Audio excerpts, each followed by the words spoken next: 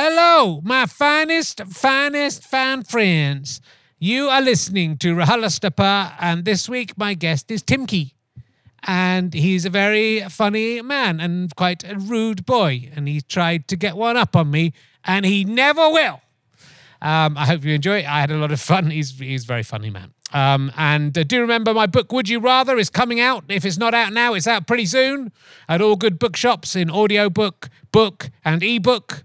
You can ask the questions to people, or you can listen to Stevie Martin and me discussing the questions on the audiobook, which is a very different experience to the book itself.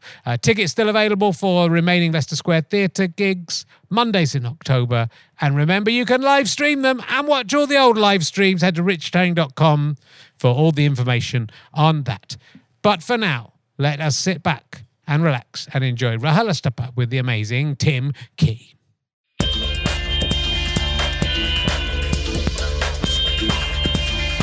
Ladies and gentlemen, welcome to the Leicester Square Theatre. Please welcome a man who's got a bottom like a cannon. It's Richard Herring.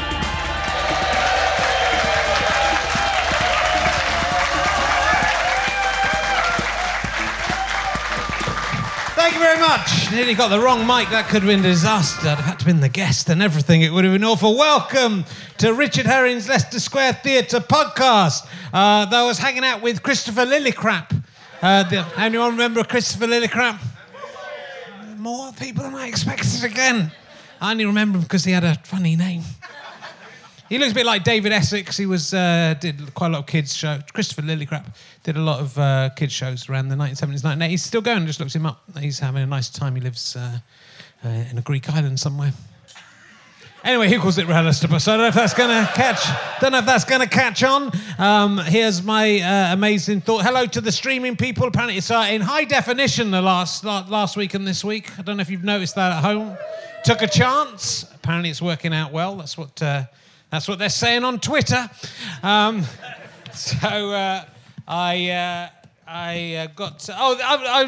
I've got to take issue with Lego. I'm very annoyed with Lego. My kids have got loads of it. But whoever idea it was to change Lego from being just the standard regular sizes, where the smallest one was about that big, right? That's right, two by two or something like that. Now it's just, I've had to pick it up like 3 times in the last day to tidy up the land. It's just, they're all these tiny little bits, sort of as big as a barnacle from Moana's boat, or... Whoever made that decision, let's make Lego really tiny, so A, it goes into Hoovers, and B, it's impossible to pick it all up in 2 minutes, because you have to get the rest, when they die, I hope they go to hell and have to pick up Lego off the boiling hot floor of hell. It's not even any good for stand-up, because there's already a stand-up observation about Lego, which is that if you stand on it, it hurts your feet. So we don't need this. Not even any use for me. I can't get 15 seconds of material out of it. Very annoyed. My son continues to be a source of amusement to me. I told you last week that he told me he was having a baby in December. Still keeping up. He's still keeping up with that. A week later. Looking forward to that. What I'm most proud of him, though, my wife came back to find he'd gone to use the toilet that's just an ensuite in our bedroom. Nice, eh? There, she came in and she found there was a bit of poo on the floor. And this is the second story I've told about him pooing on the floor this series, I think. And he hasn't ever done it before. So don't start saying my son poos on the floor all the time. He's done it twice. There was a bit of poo on the floor, but there was also toilet paper trying to cover it up. And he'd sprayed, and he'd pooed in the toilet as well, but a little bit had gone on the floor. He'd obviously tried to cover it up. And my wife said, "What's happened?" He said, "I don't know." He said, "Was that you?" He said, "No." And then she said, what's happened? And she said, "A dog did it." Which is that's what I said when I pooed myself at infant school. I said, "A naughty dog did it." And he's only 3, and I must have been 4 when I thought of that. Very, very proud of him. And that might be all the stand-up I've got for you this week. Yeah, pretty good though, isn't it? Pretty strong standard. Who remembers Christopher Lillicrap then? Yeah. Good bunny. Whatever happened to him? He went to Greece.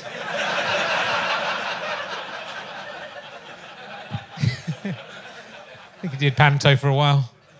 Work dried up a bit. He was a very talented musician, and still is. And I love him. He just had crap at the end of his name, and I couldn't believe that was allowed on TV. I remember that. My guest this week is probably best known for his portrayal of the toilet attendant in the Harry Hill movie. That is why. Oh, we've got a bona fide movie star with us today. Will you please welcome, ladies and gentlemen, the amazing Tim King? There he is. Oh. Thank you. Lovely to see you.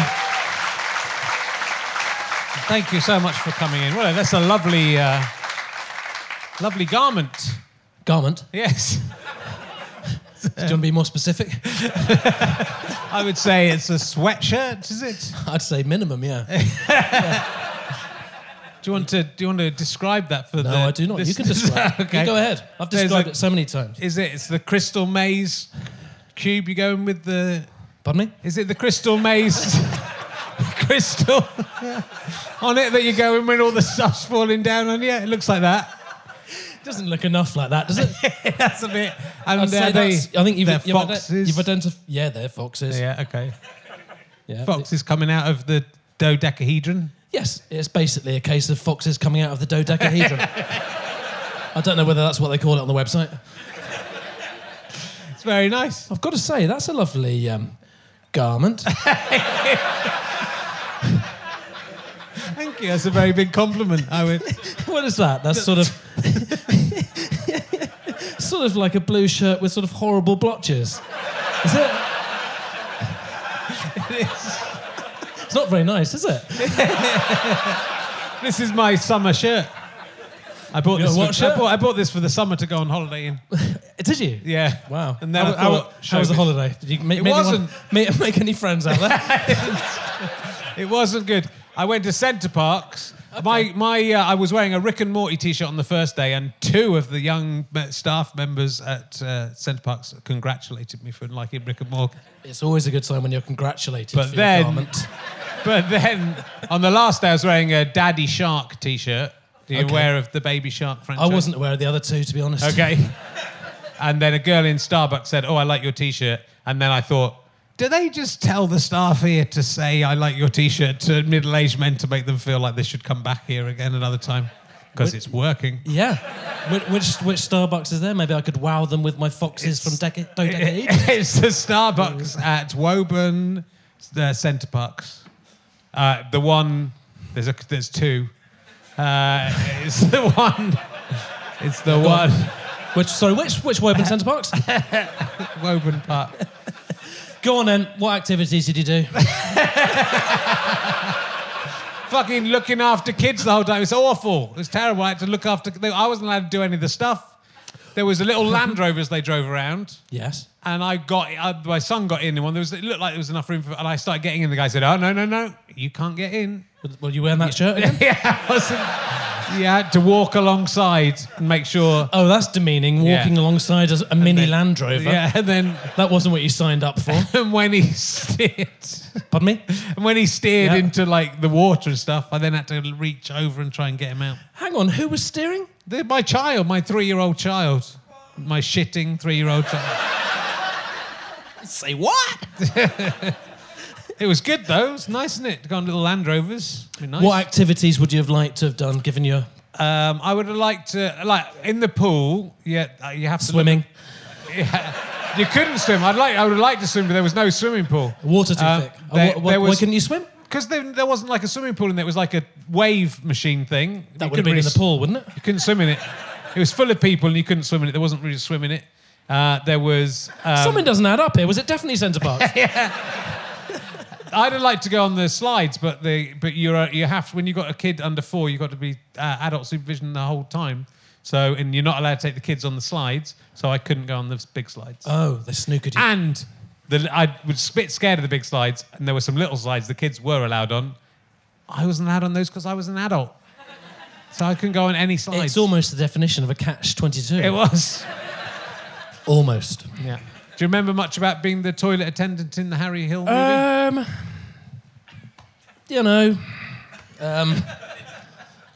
got to meet Harry Hill. Yeah. Future guest on the show. Well, that wasn't why I wanted to meet him.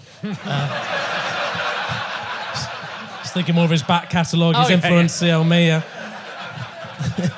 Did you ever dream you'd be on this podcast before Harry Hill? That's... He put the kernel into my mind. Yeah. Simon Bird was on the movie. Yeah. And I remember talking to him, but it's a little awkward because he was like the lead, and I was just the toilet attendant, as we discussed. Yeah. Got a T-shirt for doing it. Did you? Yep. Not my agent's best work. Looking back on it. But still, a garment's a garment.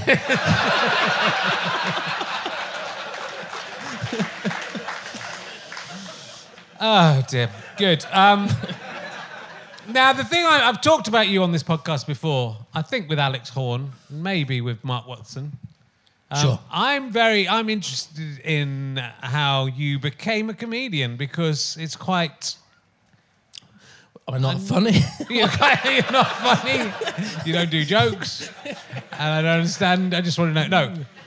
No. The starting, but the genesis of Tim Key was that, by the way, before I go into that, have you considered a rebranding of you? Have I considered a rebranding of my me? Yeah. Rather than being... I don't think you should be called Tim Key. Yeah. I think you should call yourself Tim Key. Like one word. So how are we spelling it? T-I-M? Timkey, but it's all one word. Timkey. Yeah. No, I haven't considered that, no. No. But like Cher, it's just called Cher. Well, Lulu's just called Lulu. You could be Timkey. No, it's not like that. Because they haven't had 40 years with the names apart and then banged them together to sort of... Yeah. And see who salutes. Timkey. Yeah, I know you keep saying Timkey. Yeah. You're not getting your idea across the line. I think it sounds like a little puppet monkey or no, something. I know you're into the name. Hello, everyone, it's Timkey. Here he comes. Funny, we're about to... We sort of skirted around the possibility of talking about my career for a moment. But now you're playing a pretend recorder and saying Timkey. I just think it could work. I'm just spitballing. No, you're still playing, that's it. Playing his recorder. Yeah. Well, my godchildren call me Timpy. Oh, do they? T-I-M-P-E-E. They've got so close. Yeah. Well, they would argue they've got where they need to be. They wanted to have that name. Timpy. Yeah. And at university for a bit I was called 10p. 10p? Yeah. That's better, actually. Yeah. That's better than what I came up with. 10p. Now, how you got into... I'm fascinated by this because you were in the Cambridge Footlights and you got into the Cambridge Footlights and you got into all of the Cambridge drama and comedy stuff, but you were not at the university. No. And you did it by subterfuge. Yeah. And it's kind of... It's really... Yeah. Well, that's it, really. You've got to But that's... I was covert ops. So that takes some... I want to say balls, but I'm not allowed to say that anymore. That takes some... What can you say here? Maybe it's a different phrase entirely. Start the phrase again. It takes some guts. Oh, guts is good. Yeah, we've all got guts. I've got guts. Some people don't have guts. That's another... Well, then look for something different. Okay. That takes some... Courage, we've all got. Courage. That takes some courage. Not really.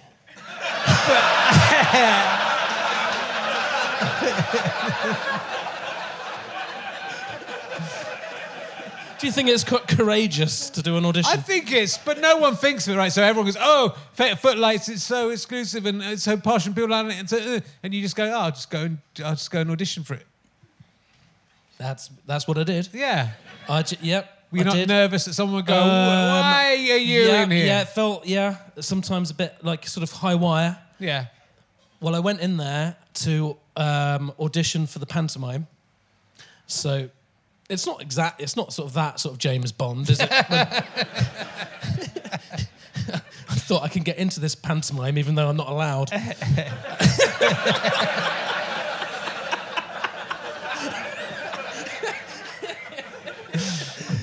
Does sound bad when you start to tell it. Because in my mind it's quite big as well. I think it's quite a good story. But when you're auditioning for a pantomime when you shouldn't...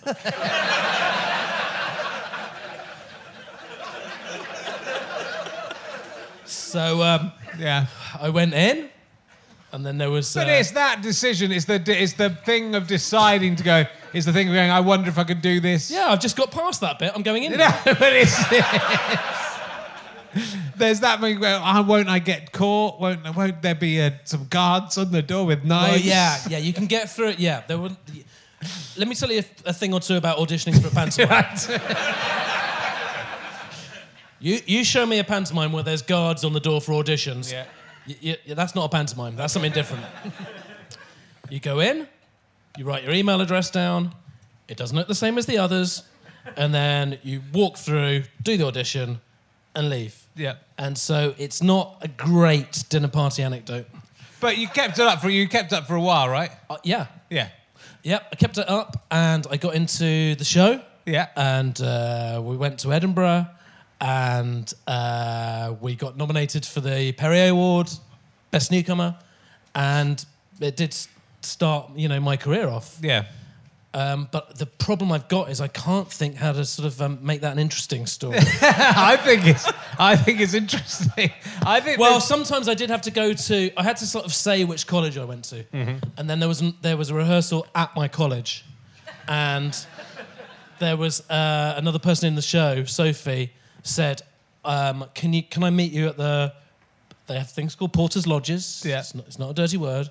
We met at the Porter's Lodge, and so that we could go and find the place in the college where I'd studied, actually, at this point, for 4 years. in my origin story. Yeah. So, and I'm just getting to know this person. We're friends. We're having a nice laugh as I'm looking for the place. But, I'm panicking, and twice we get to... It's like a computer game where you just sort of get to a bit and you go, no, that's a wall.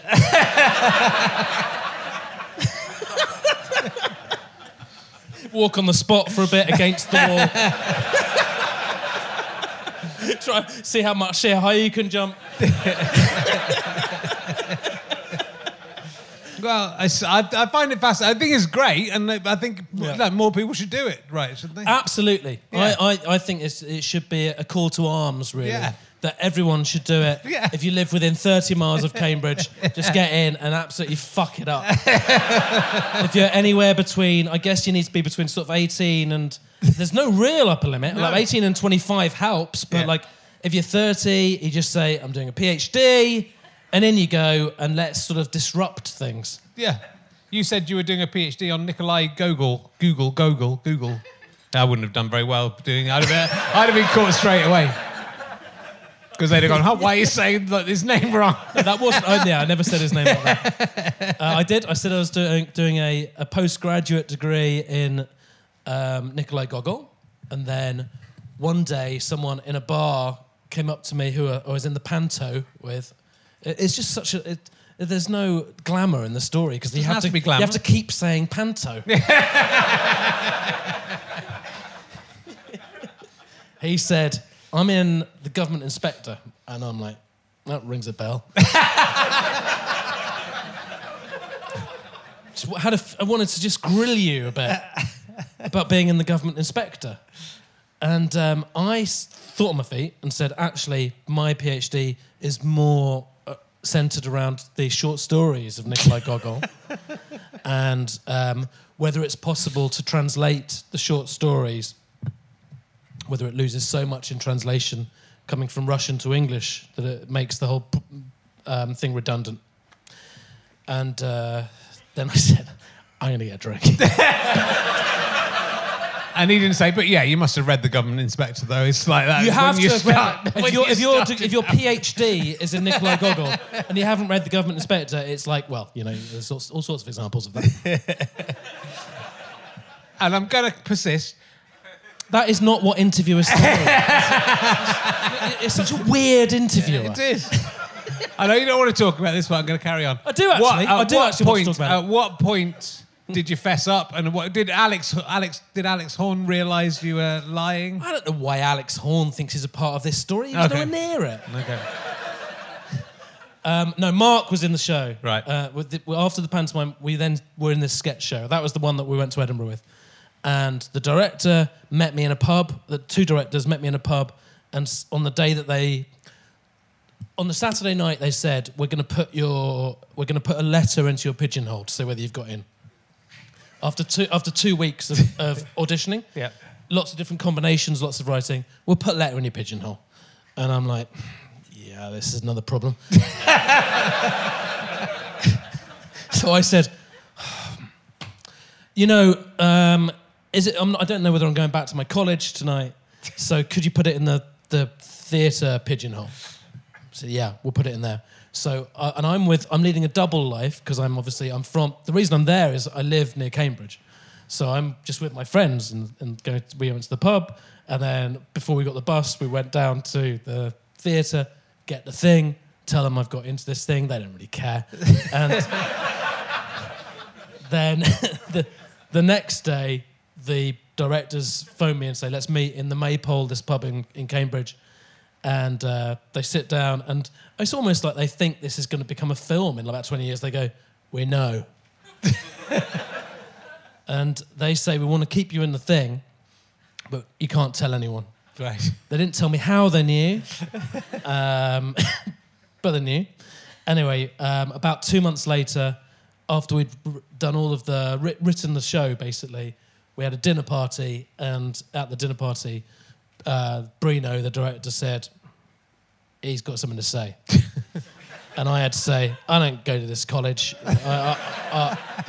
Everything is, fabricated. Take from that what you want, really, friendships-wise. I've been lying for the last 8 weeks, so, we are where we are. And they enjoyed it to a certain extent. And Mark Watson, who was in that room, really enjoyed it. And he sent me a message the next day, an email, because I'm still temping, working for the Department of, what's the teaching? Education. Oh, yeah.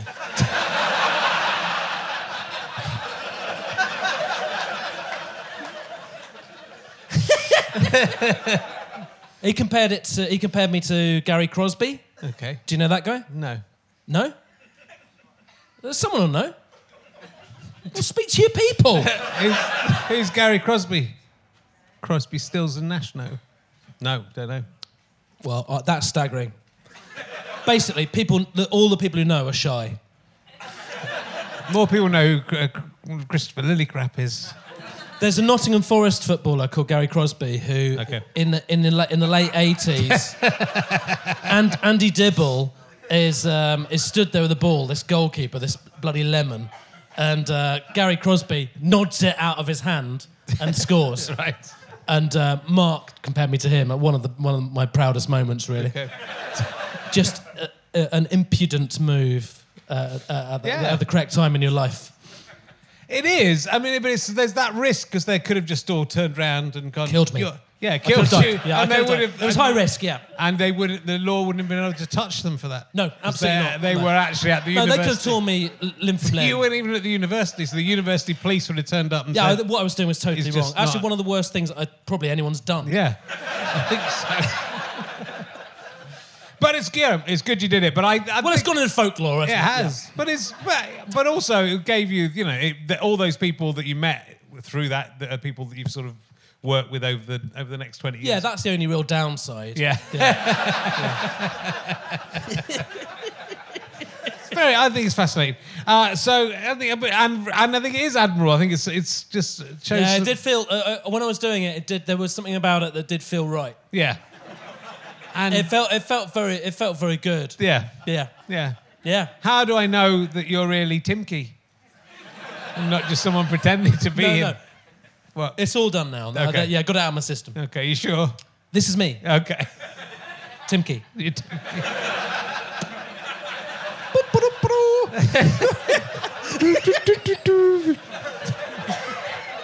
We should work on that together. I think we can get something. No, I don't want to collaborate with you.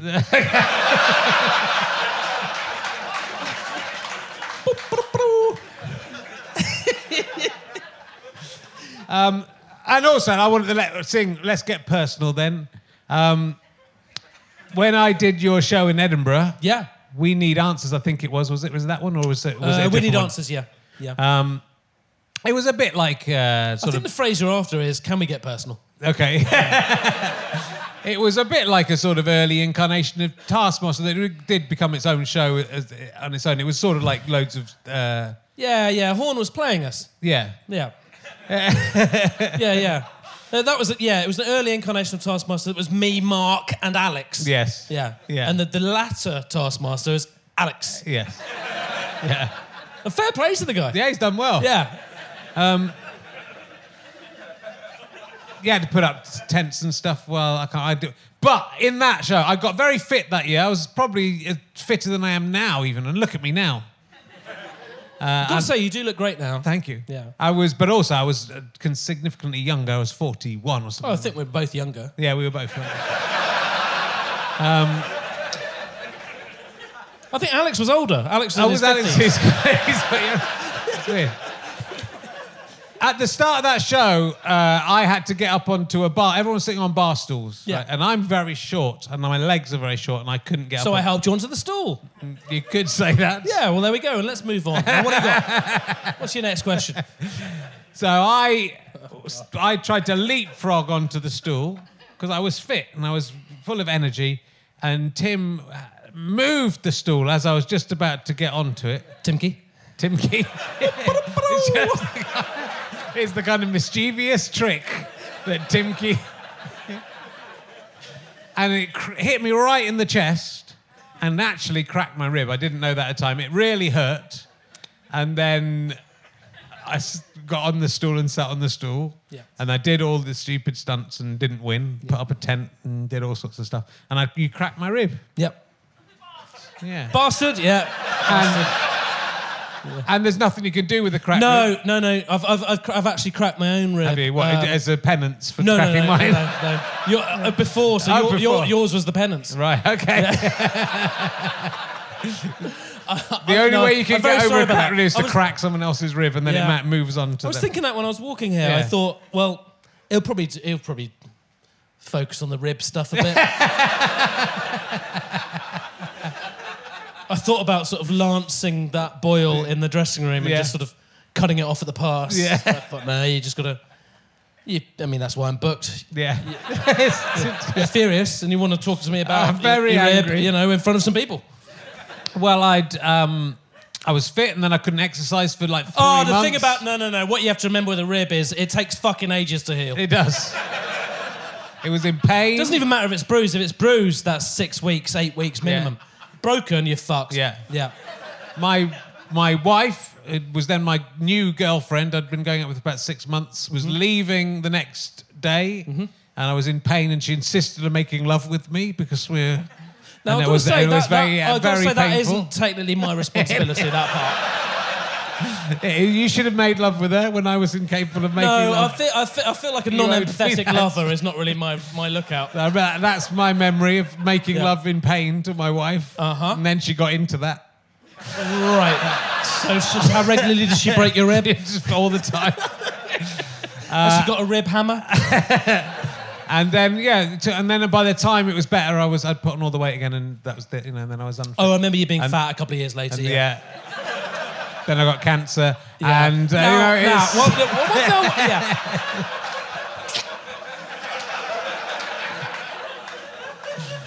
But now I've got to say that the cancer was a happy accident. But what I will say in your defense, I wanted to air this. You're a terrible person, and you did me wrong. And I've never been punished for it. But what you did, a few months later, you sent me a biography of Charlie Chaplin. Do you remember this? Nope. And it was reading that book that gave me quite a lot, and it was just sort of timed at the time when I was working. I don't think you knew that when I was working or thinking about doing the Hitler Moustache show. Oh, really? No, I didn't know that. And I read this whole biography of Charlie Chaplin, and it really... do you not remember? It was a very nice thing for you to do. Maybe it was someone pretending to be you. Maybe it was Timky. I've got to say, I do so many nice things. Yeah. That's great, and I saw that show, and I love that show. And so it really, I think, there's bits from that book. So there you go. If you hadn't cracked my rib, I wouldn't have done a show that, if anyone now looks back at it, will find it troublesome in some ways. Oh, yeah. It's not something you want to sort of scoop back out and put on DVD. But it was great to see you in the courtyard with the moustache. Yeah, it was fun. That's all down to you. So I'll let you take the credit for that as well. Timky. So, look, let me ask. I'm going to ask you some my new emergency questions while we're before we move on, just because I think you'll have the correct level of disdain for them. And that's my guess. Would you rather know the truth but always have to lie, or no, or okay. Yeah, go on. be really good at ice hockey? Oh no!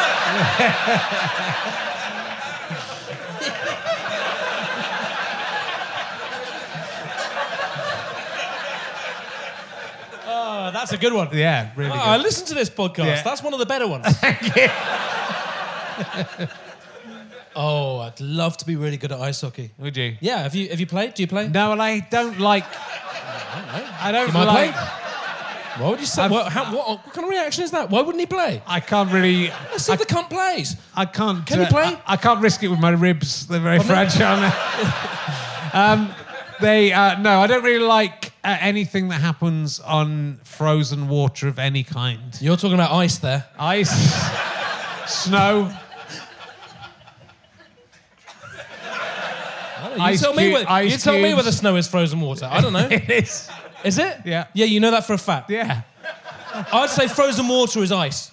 What about snow? Oh, I which think is also snow's- frozen water. No, snow's its own thing. What about snow that's compacted? I'd love to have the confidence of someone who thinks that snow and ice are the same. I think they're the same, but I don't think a piece of coal and a No, you do think they're the same. I You think that frozen water is snow. I think some of it is. Some of it? I don't think a piece of coal and a diamond are the same thing. I'm But not arguing they're that both carbon. When have I said that? Why are you picking up on me saying things I haven't said? Because they are the same thing. Right, so you're saying it, and I don't think they are.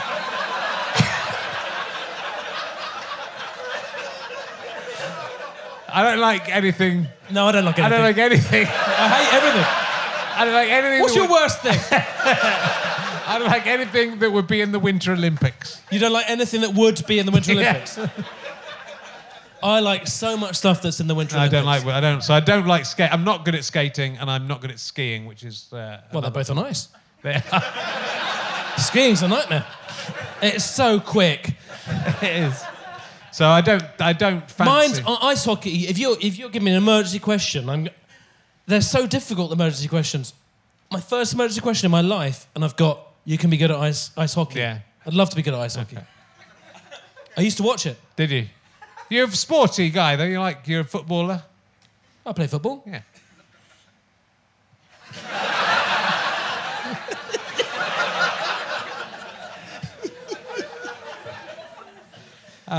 Good. I'm glad you did.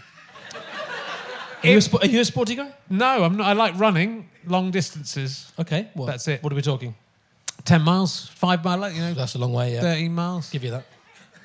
13 miles. Where did that come from? It's a half marathon. All right. Yeah. What's your best time for a half marathon? 1 hour 46, I think it was. All right. Okay. Yeah. I guess I'll get a coffee in the 11 minutes while I'm waiting for you.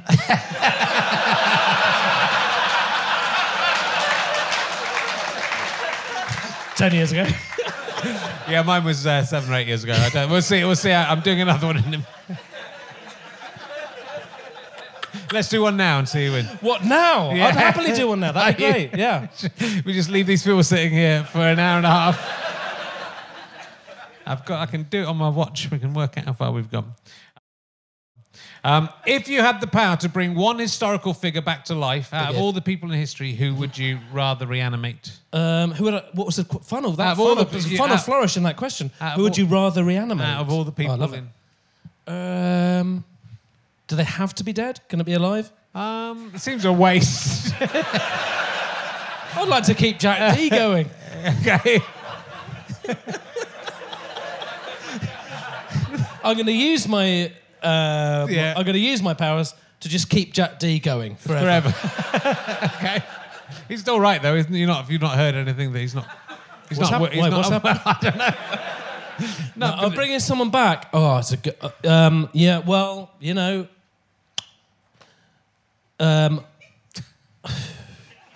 Well, who's yours, by the way? I mean, I'm going to bring back someone. I've got mine, and mine's pretty good. Okay.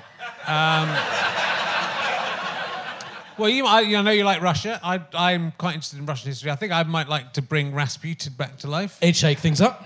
He would. He's another Cummings. Yeah. The hand grenade. Yeah. Yeah. Well, I'll bring back. Pardon me. Matt Axat would be good, but I don't think he's gone yet. I'll probably go Tony Hancock. Yeah. Yeah. He was so sad, though. Why would you bring him back to make it? Well, give him another whirl. I mean, maybe might be more support this time, and he could sort of sort things out. I don't know, but he's a good choice. Apart from got a good reaction. Apart from him, wanting not to be alive.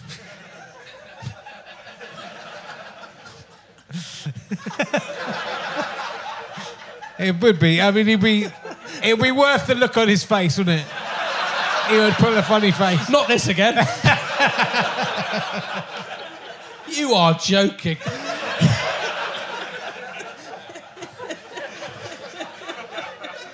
All right, I'm going to go for a different person. Okay. You want them to be... They've got to have died young. Not necessarily. They just might want to I'm just going through... I'm thinking Okay, here. if that's what you want. Yeah, Hancock. It's got to be Hancock. Okay. Has to be Hancock. All right, I'll ask you this one. I don't think this is a very I'm good going to bring one more back, actually. Winehouse. Oh, yeah, that's nice. Let's give Winehouse another whirl. Yeah, I think that's fair enough. Yeah. So Hancock, not fair enough. Winehouse, fair enough. Okay. Oh, okay. Okay. Would you rather have to keep 2 raw shelled eggs in your cheeks at all times? Pardon me? Raw shelled eggs? Yeah. What? Raw eggs? Raw eggs. So eggs, yeah. Just eggs, yeah.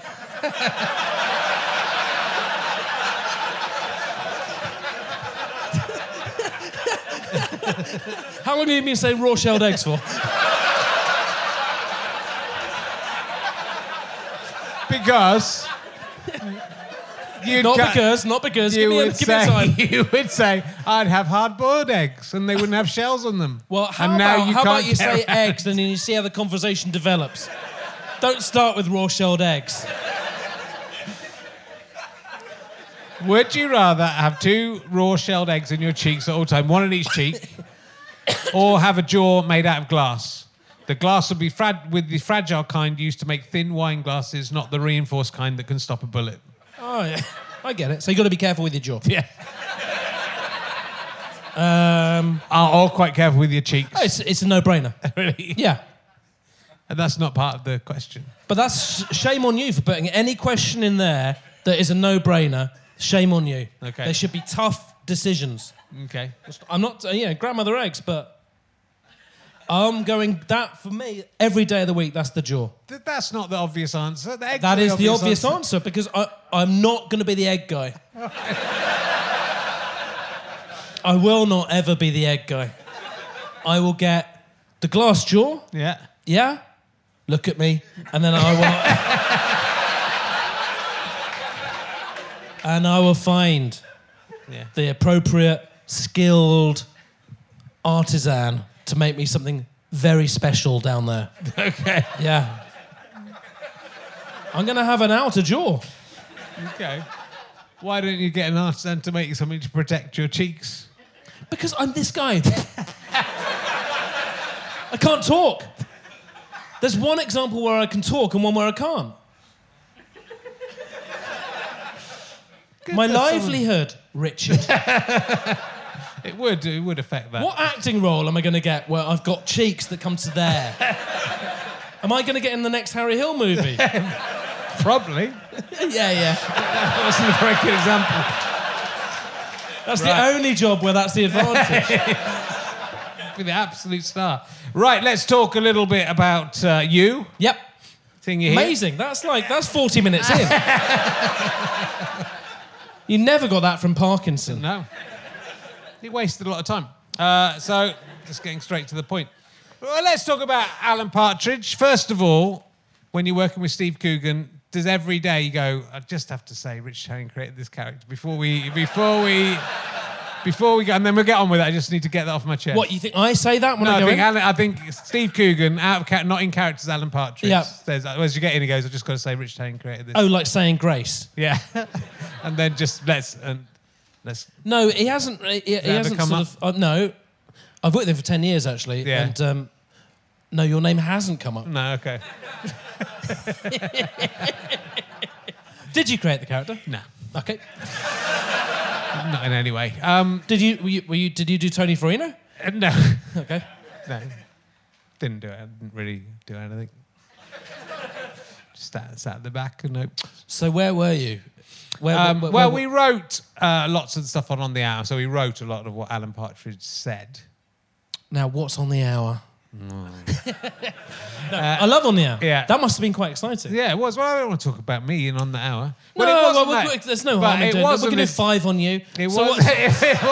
So how did you all meet? You know, you got some of the biggest comedy brains in the industry that all went like for 20 years later. We're still talking about. Yeah, Armando Iannucci got the team together. Yep. That's how it happened. Okay. So I met Armando at university, but then we sort of then he was the producer of Weekending, and he liked what we were doing because we didn't really like Weekending, and he did he. So you didn't like Weekending? No, the 8 weeks before we had the producer on 8 weeks. 2 months. 2 months. Yeah, before. Yep. Not exactly, it was exactly 8 weeks. The 8 weeks before. So 2 lunar months. The producer had used 20 seconds of stuff by me and Stu in the 8 weeks. Now, Stuart Lee. Okay. And the first week Armando... Not Francis. Not Stuart Francis. The first week Armando was the producer, we got 13 minutes on 22 minutes show. Me like it. Yeah, I think that's right. But anyway, it was insane. So he realised... You're fast-tracked. I think when he came up to do the show that he wanted to do, which was sort of an anti-weekending show in a way, then we were the obvious choice because we'd done well with that. But we didn't really have much to do with it. But how was it for you? And I didn't know On the Hour was going to be a thing. So, just for us, it was our first real job. So we didn't even really go, wow, this is amazing. And it wasn't like, oh, there's Steve Coogan. It's, oh, there's that bloke who's on that W.H. Smith's advert pretending to be Frank Spencer. So that's not... Was he? Yeah, he did Did anyone believe him? He did loads of. He was a very good impressionist as he still is, and he did quite a lot of things like that. So that was the thing that I'd recognised him from at that time. But for you, when you got the call, now here we go. When you got the call, but I enjoyed that, Richard. When you got the call to be, I'm a very polite man, and if you ask me a question, I'll answer it. But. Well, you got to admit, I've answered most of the shit you've thrown at me. When you got the call to be on Alan Partridge, Alan Partridge was quite a big deal by then. Yeah. So that must have and I've read you saying you still find it a bit difficult to work with him without being kind of slightly in awe. Would that be fair? Yeah, very fair. Of the circumstances. Yeah. I think so. I feel like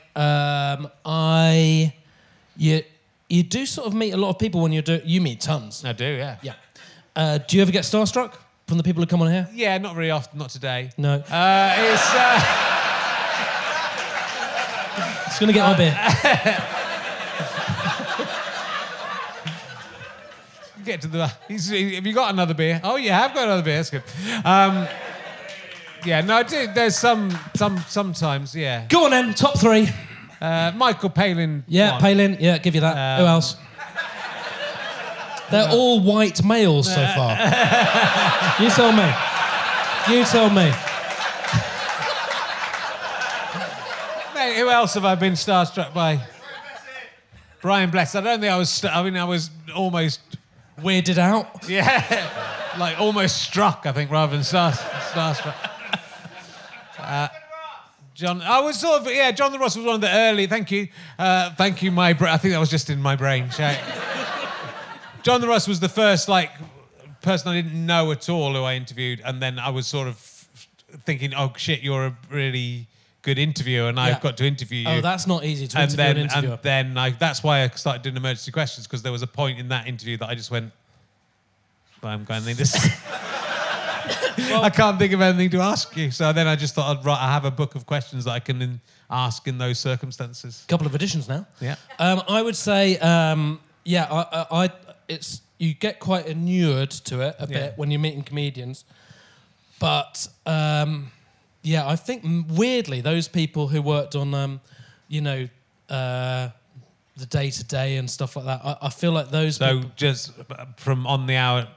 Just after. Just after. Yeah. I think weirdly, Steve Coogan is in a slight kind of sweet spot of how old I was at the time when it came out, and that it being related in some way to the first stuff that you enjoyed and you're not watching it because your parents are watching it, all of that sort of stuff. Yeah. But weirdly, my dad loved it as well, so it sort of did both, kind of. It felt like you'd found something really interesting, but also you could watch it. But it wasn't really family television. It wasn't like Fawlty Towers. No.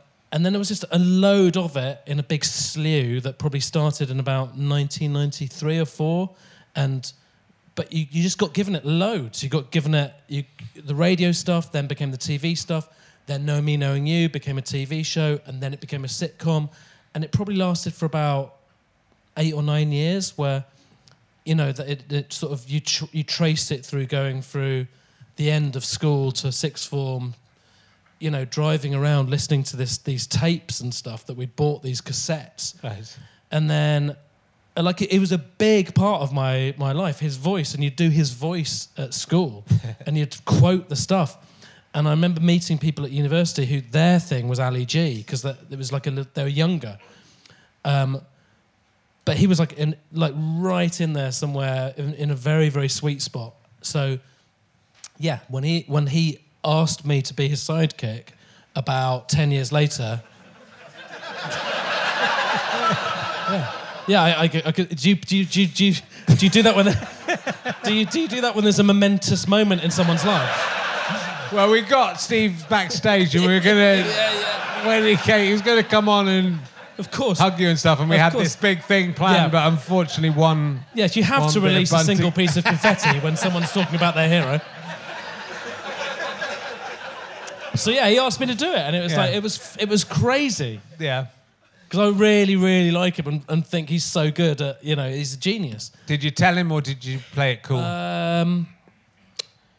I think played it cool. Yeah. Did you come in and go, I think you're shit? I think you're really shit at comedy, and I'm glad you got me because I'm going to make it better. That's how I'd have played it. You play it too cool. I played it a bit warmer than that. Okay.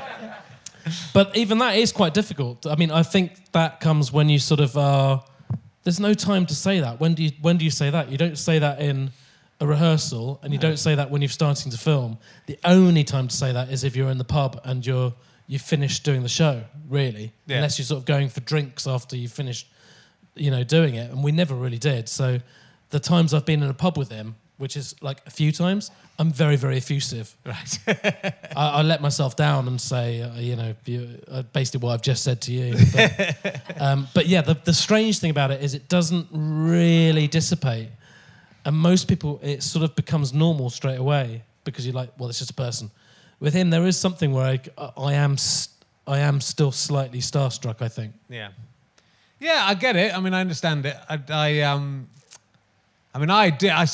worked with him. We did a sketch show like in 1991 or something, the Dumb Show. Yeah. So when it still wasn't that. He was clearly like better than everyone else doing sketches than in the show. But it was it didn't feel like that. So it's sort of weird me knowing him from before. Yeah. I suppose so. That does change it. But I'll have people around me probably who, when they're his age, where people will be like, I can't believe you're friends with this person. Like, Alex and Mark and people like that, where you're like, yeah, it doesn't make any... Because we met when those guys were like, bellends. Yeah. Whereas I meet Steve when he's like brilliant. Yeah. And just his sort of body of work is so strong. Yeah. And also it didn't help the fact that the thing I was doing with him was Partridge. No, I mean it's sort of a monster. And also the show was in a soundproof radio booth. That was the show. So there's no crew. I mean, there's crew outside of it, but when we're doing it, it's like 2 fixed cameras and me, and not even Steve Coogan. It's me and Alan Partridge. And yeah, that was a bit much. Yeah. Do you ever think that maybe you've been in an accident and you're just in a coma and you had been dreaming? Why? Because it just seems unlikely that would happen, doesn't it? Yeah, I slightly do. Yeah. Maybe wake up. Wait, Dimky. No, there is a big part of that. Yeah. It's kind of quite a direct hit that not most people do not get. But also, they asked for you to do it, right? So it wasn't an audition, it was we want you to come in and do this Well, it doesn't work that I would just ask them if I can do it. But it's nice. Here's an idea. They didn't go, we got this idea for a guy. They came, we got an idea for a guy and it's you, we want to do it. Yeah. So it's written especially for you, so that's nice. And you're still in it, right? Yeah. So that means that it's going okay. Yeah. So that's yeah. It's now not so kind of nerve-wracking, really. But the first one was mad. I mean, doing that and then it came out, and also it was quite high stakes, I think, for them for him because he had a 10-year gap, and then when he brought it back, it was with like the Fosters online thing. It was kind of quite a new thing to do, I think. Yeah. I don't know. It felt like there was a bit of jeopardy going on there, and I just was thinking, if it's not very good, they're not going to say it's not very good because he can't do it anymore. They're not going to say it's not very good because they've done it in this format. They're going to go, yeah, this guy is fucking shit. Because I'm the main thing they've changed is they've got rid of. I mean, it's like when a football club gets rid of some of their big star players and then brings in someone who's not quite as good as them. I mean, they'd sort of got rid of Lynn and the receptionist. Yeah. Basically, all of the people had gone, and they just had me. Yeah. Well, it doesn't really make any sense. So, yeah. So I thought if it had gone badly, I mean, I felt sick when that came out, and I remember I was staying at my brother's, and I remember him watching it, and me just thinking, I'm not watching this. And he was laughing, but he's like obviously the worst kind of barometer of it because he is in also a quite unique position of his brother is now Alan Partridge's sidekick. So he's having a great time.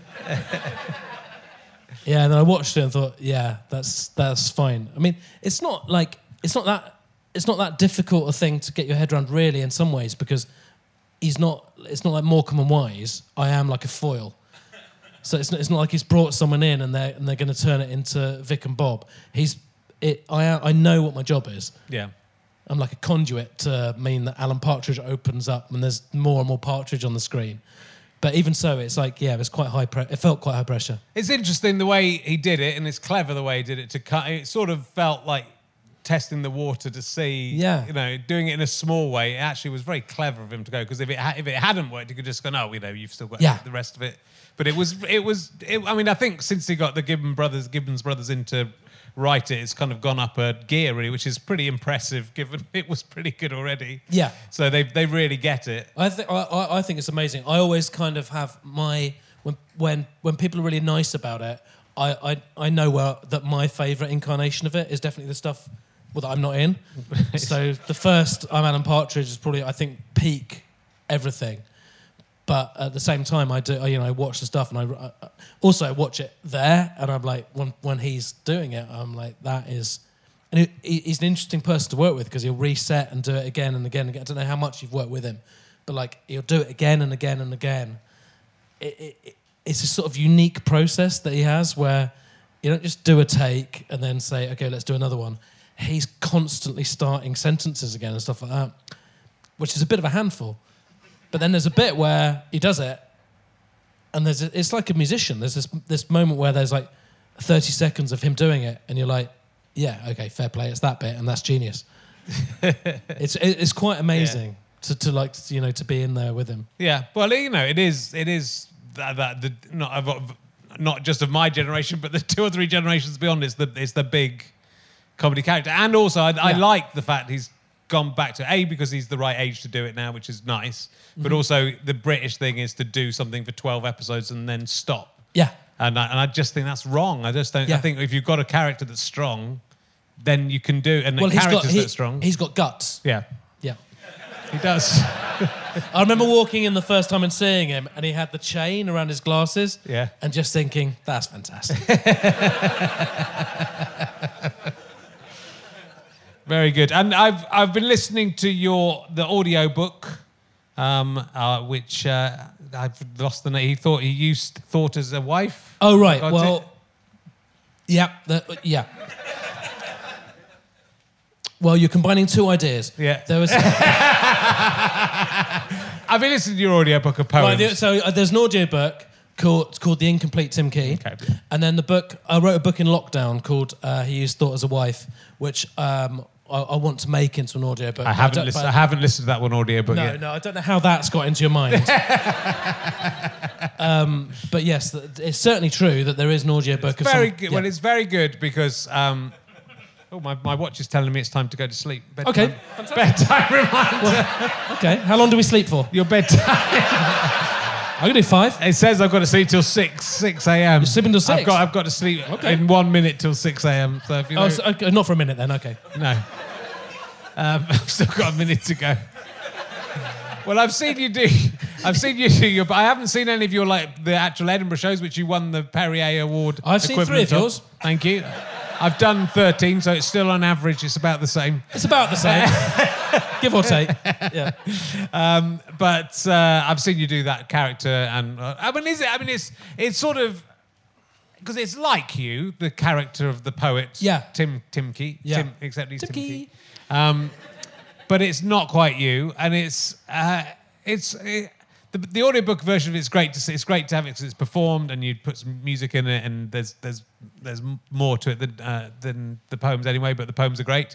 But it's fascinating because it's funny and frustrating, and also it's not quite. I've seen acts do parodies of bad poetry before, right? Yeah. And this, but you've not seen one do a parody of a good poetry. I haven't seen. It's not quite like that because mostly it's too. It'll be a mannered character. Yeah. But here I am. I'm a terrible poet, and this makes you think. Well, this is just poetry, and this isn't necessarily bad poetry. It's sort of parodying the fact that all poetry is bad. Well, I can add something to this. Yeah. So. When I first started doing it was in about 2004 or something. I'd done some stand-up. That hadn't worked out very well, and so I quit after 10 gigs. Miserable gigs, actually, and a miserable part of, I suppose, my life. But then I rebuilt, started writing poems, and then I did my poetry character, which was like reading these poems out, drunk, wearing a suit, this lashed guy, and all over the place, and basically playing drunk as well. I mean, even to the extent, to be fair to myself, and it doesn't sound great, of burping and sort of going, oh, whoops, and all of that sort of stuff. And then gradually that's kind of evolved into something where, you know, when someone, do you know Tom Basden? I do know Tom. So his wife came up to me after a gig, and I never really have had directors or anything like that, but I was doing an Edinburgh show, and I just sort of got friends to come and watch. And I think she sort of switched it round slightly because I wore a nicer suit that time, and she said, "I think that's the answer." She said it was a bit more charming, and I think that's what you want to do. Yeah. And honestly, that sort of opened it up for me, where now I am a bit all over the place on stage still, but that sort of journey from basically a character to the sort of dream of being able to unlock yourself on stage. The poetry is sort of neither here nor there. I feel like now I'm very comfortable on stage, and it was a character, and now it's somewhere between a persona and me. Yeah. So I kind of feel like really kind of lucky that I've sort of done that. And it allows you to be to talk about ideas that are kind of shocking and unpleasant without it being shocking or unpleasant at all. Yeah. Yeah, that's the sort of the trump card where there's always this kind of like, you know, twinkle in the eye where you can sort of sell ideas, and you can sort of make people not stay angry with you because you're sort of they can't quite get their head around what you are. you're sort of friendly and charming, but also there's something sort of, you know, poisonous lying within. But I don't know, it's very rare. Obviously, you probably have the same. It's very rare you talk about what you actually do on stage. Yeah. But I think there's something like that is happening where, I mean, the main thing is there's something really fun and enjoyable that I love doing on stage, which before I'm overthinking it and trying to work out how to do it. And now you sort of go on and just sort of, it's still nerve-wracking, but you sort of think, probably be fine. Yeah. I get that. And that's what I think listening to it, and as a comedian listening to it, there are times you're going, well, what's going on with it? You know, this isn't, this, why is it funny? And so sometimes it's making you almost angry, but that's the point of it, though, isn't it? You're trying to make people confused. I think, aren't you? As much. Well, yeah, because there's something happening like that. It is funny, but it's confusing and it's. I want to say irritating, but it's not irritating. But it's the same. It's a shame you want to say it. It's the same.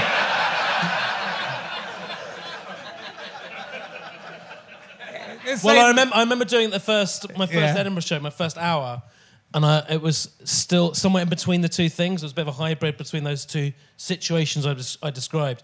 And I'd walk up to the microphone and I'd pull out my first poem, and it would be deliberately a little antagonistic, right? Where some people would like it because it's a bit odd, and some people would be like, "What the fuck is this?" Yeah. So and I'd deliver it, you know, very earnestly.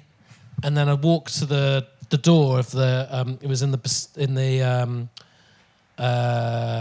Hut in Edinburgh, like a 50-seater.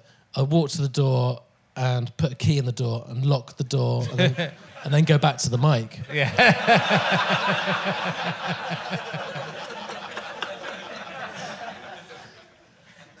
But that's what I like. That's why people were so furious. Yeah, yeah. Because if you're in the part of, it is a bit of a. I don't know how your stand-up has evolved from when you started doing it. Were you ever interested in like dividing a room? Yeah, absolutely. Yeah. I think when I came back to it, a bit too much. So I did it early and just tried to do what I thought would get me booked and what I liked, but somewhere in between it never quite worked. And then when I came back to it, I thought, fuck it, I'm going to do exactly what I want to do. And so I did a show called Someone Like Shoggot that was sort of about annoying people, really. Yeah. And when I listened back to it, it's the one show. It's one of my favourite shows, but it's the one show when I did them again and I listened to it all the way through, I just went, this is actually too much. Because it's too much goading people. But I think it is a bit of a learning curve because I remember doing it and thinking, I had so many walkouts and... No, I mean, they were furious. Yeah. I can see it. I can see why. Yeah, they're irritated. But they spent 65 quid for the ticket. Yeah. No, less than that. But, you get the idea. It was a lot. No, they'd spent like £10 to watch this show, and I think at that point, I was thinking, well, that I did enjoy it, and I felt like of that run of 25 shows or however many you do in Edinburgh, there was like probably 5 or 10 shows that were really good, and then basically after that, I changed my philosophy and thought, what would be a really good idea is if everyone enjoyed it. But that has to happen kind of quite... that has to happen quite organically. It does. I don't think you just sort of stop and go, this isn't working, I'll try this. You just gradually work out that it's not big or clever to make 10 people in a room of 50 hate you. Yeah. But maybe you have to go through that to get to make your act interesting for when it finally lands and you're making everyone laugh. Yeah, because when you listen to it or watch it, I think it's just you're kind of going, what, why has he decided to do that, and why is it funny still, and why is it working, and and that's it. It's making unusual choices. So when you've seen lots of comedy and you know how comedy works.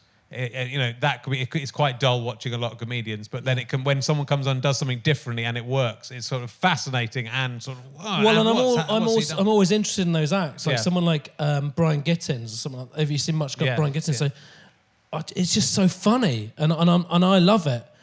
but the audience is split, and it's just like, it's a great show to watch because it's so fascinating that the Brian Gittins, in case you don't know, is like a kind of character act of kind of a bad comedian, but he's brilliant. The guy, I mean, David Earl, who plays the part, is fantastic. But I remember watching him, and it was so funny. People are laughing their heads off, but not everyone is. And there's a guy right in the middle on the front, and he just stops everything and looks at the guy and goes, "You look gutted, mate." But I used to enjoy it to an extent, to annoying people, and I think, especially once I'd had kids, but I think before that as well. But once you've had kids, you kind of think, like, a lot of people, this is their one night out in maybe 6 months. And What? like, but if when you've Where's got that come kids, from? you don't go out. You never get. Oh, yeah, when you kids, got, yeah. Yeah. So if you've got babies at home, you might get 1 or 2 nights out. Yeah. And then you go out and a bloke's just deliberately trying to annoy you. Yep. Yeah. And he seems to be enjoying the fact that he's annoying you. So I decided to not do that anymore on purpose. Though it's still. There's no shame in trying to make people laugh. There is no. It's true. Let's quickly talk about. We haven't got too much longer, but let's quickly talk about Taskmaster. Which, I mean, you're down as task. Down as? What is down as? You're down as. You're down as? You're down as. You're down as task consultant. Yes, That's what I'm you've yeah, obviously- that's true. It's a good use of down as, Thank actually. you. You just have to wait till the end of the sentences sometimes. Yeah.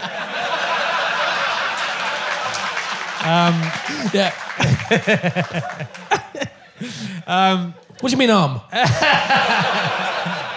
So, I mean, you were there. It is a sort of thing that you guys have collaborated on in different guises over the years. Yeah. And so it now is seen as Alex's thing, but you're still... What do you do as... How many tasks are you consulting on? And I'd rather not talk about No, okay. the numbers. Look, it's great to be involved. It's great to have the credit.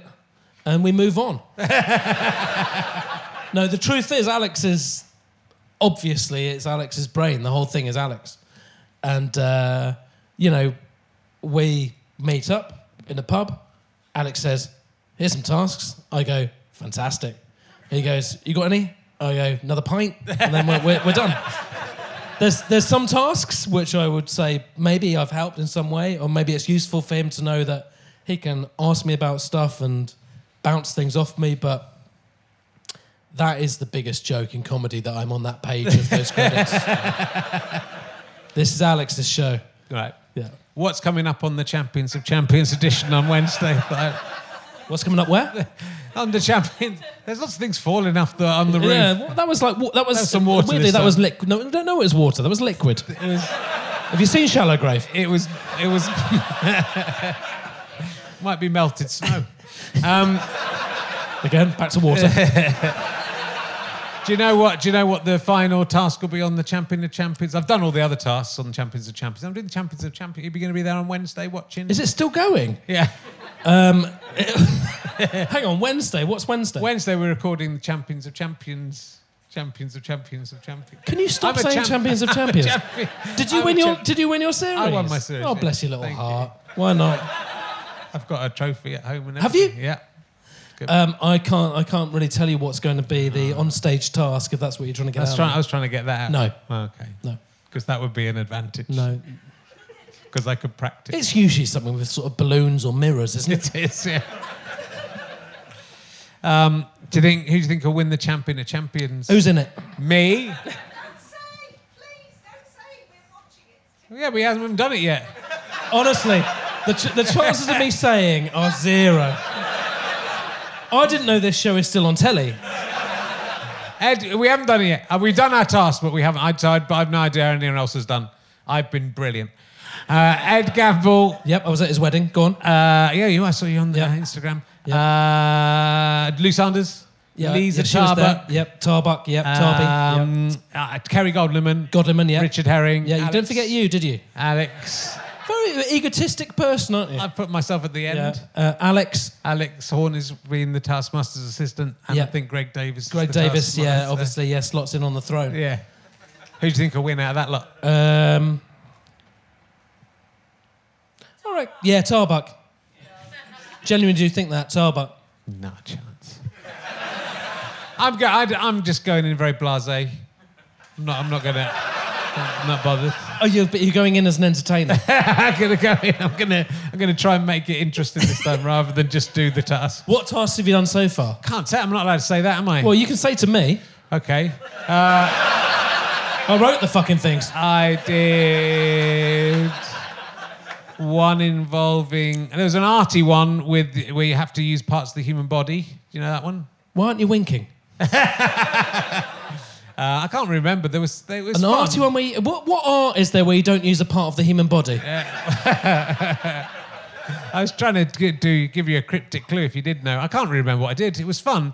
It was 3 weeks after I'd had a testicle removed. I had to do all of this. Pardon me? Honestly, they've changed the old tasks. Has he got another consultant in?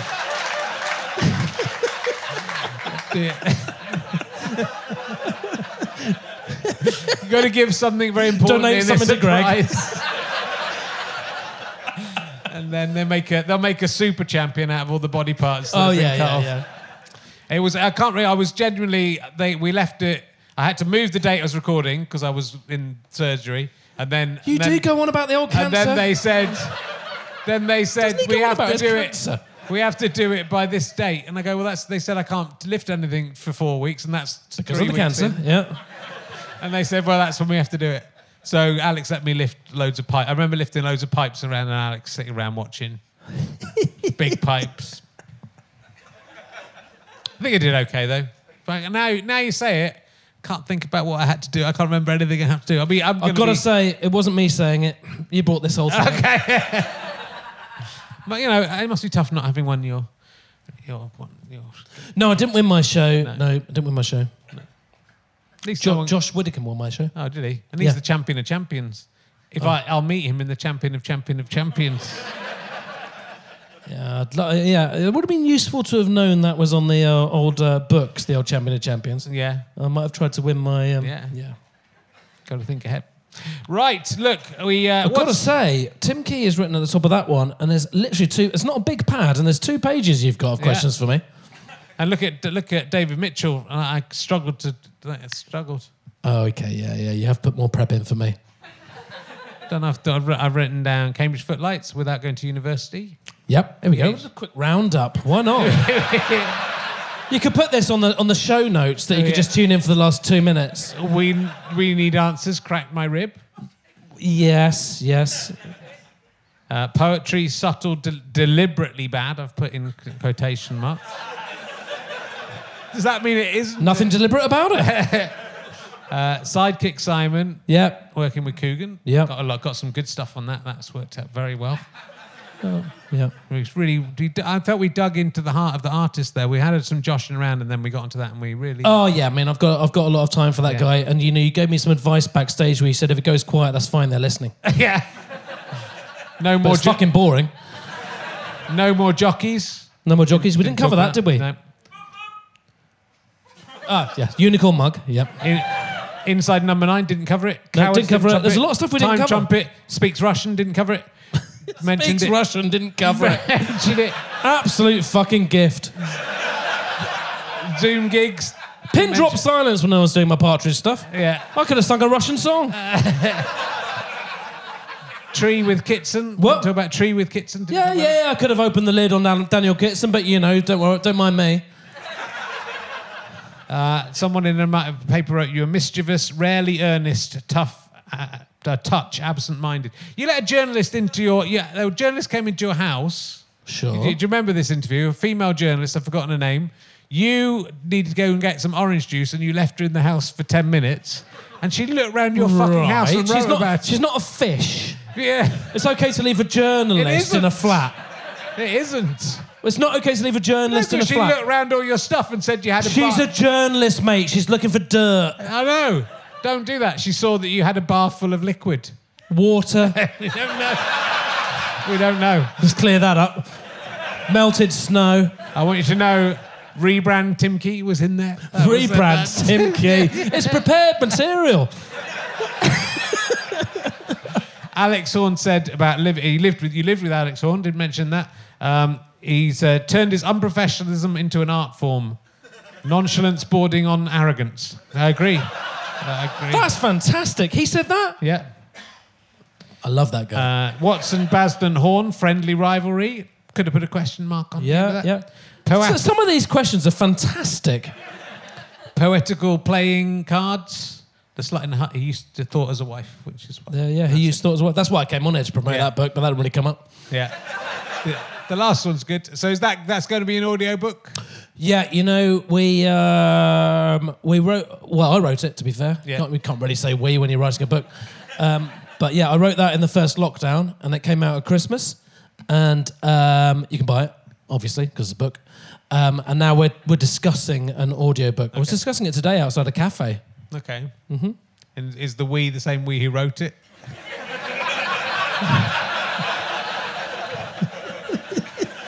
Yeah. You can just do an audiobook on your own. You don't need anyone else. You just do it. No, but you haven't read this book. Okay. I haven't read it. I find that weird. thought I'd listen to it. I thought I'd listen to it on the audio book. I'll go and grab it. Okay. I'll read it now. Got a lot of stuff back there, hasn't he? It's really come prepared for an evening house. It's got... Yeah, that's the book. Oh, yeah, and I've seen a picture of this. I've seen the picture. Okay. Yeah. Should I just read it now? Oh, man, it's really little type. You know, when you said, oh, man, I thought you were going to say, this is fantastic. I thought you were going to say something like, look at the design. It's like not good for an old man like me. Not good for an old man like me. I mean, it's not going to fly off the shelves, is it? Not a very thick text. You wanker. I spent 3 months writing that. It's good. It's good. He likes it. Not very good for the audio podcast, this bit. You don't need to say audio when you're saying podcast. How long have you done this? Can I keep that? Yeah, for a bit. Okay. I'll grab it in the dressing room. Right. Anything else coming up? No. Okay.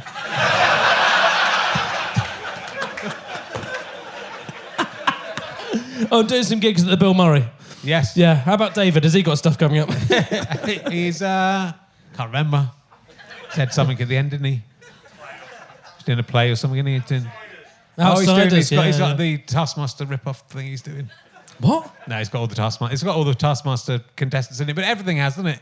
You just go on Taskmaster, then you get on loads of other shows, unless you go on Taskmaster and are quite boring and just try and do your best. Yes. If you do that, then Yeah. you need to really make sure that you're the task consultant for the next 10 series. Good. I'll do that next time. I'd rather win than be on Never Mind the Buzzcocks anyway. So... Actually, I end up writing on Never Mind the Buzzcocks, so it's even worse.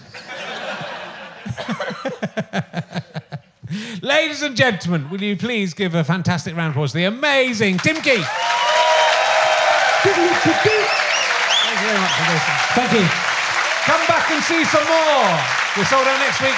Kathleen Ryan and Chaparat Kazandi the week after.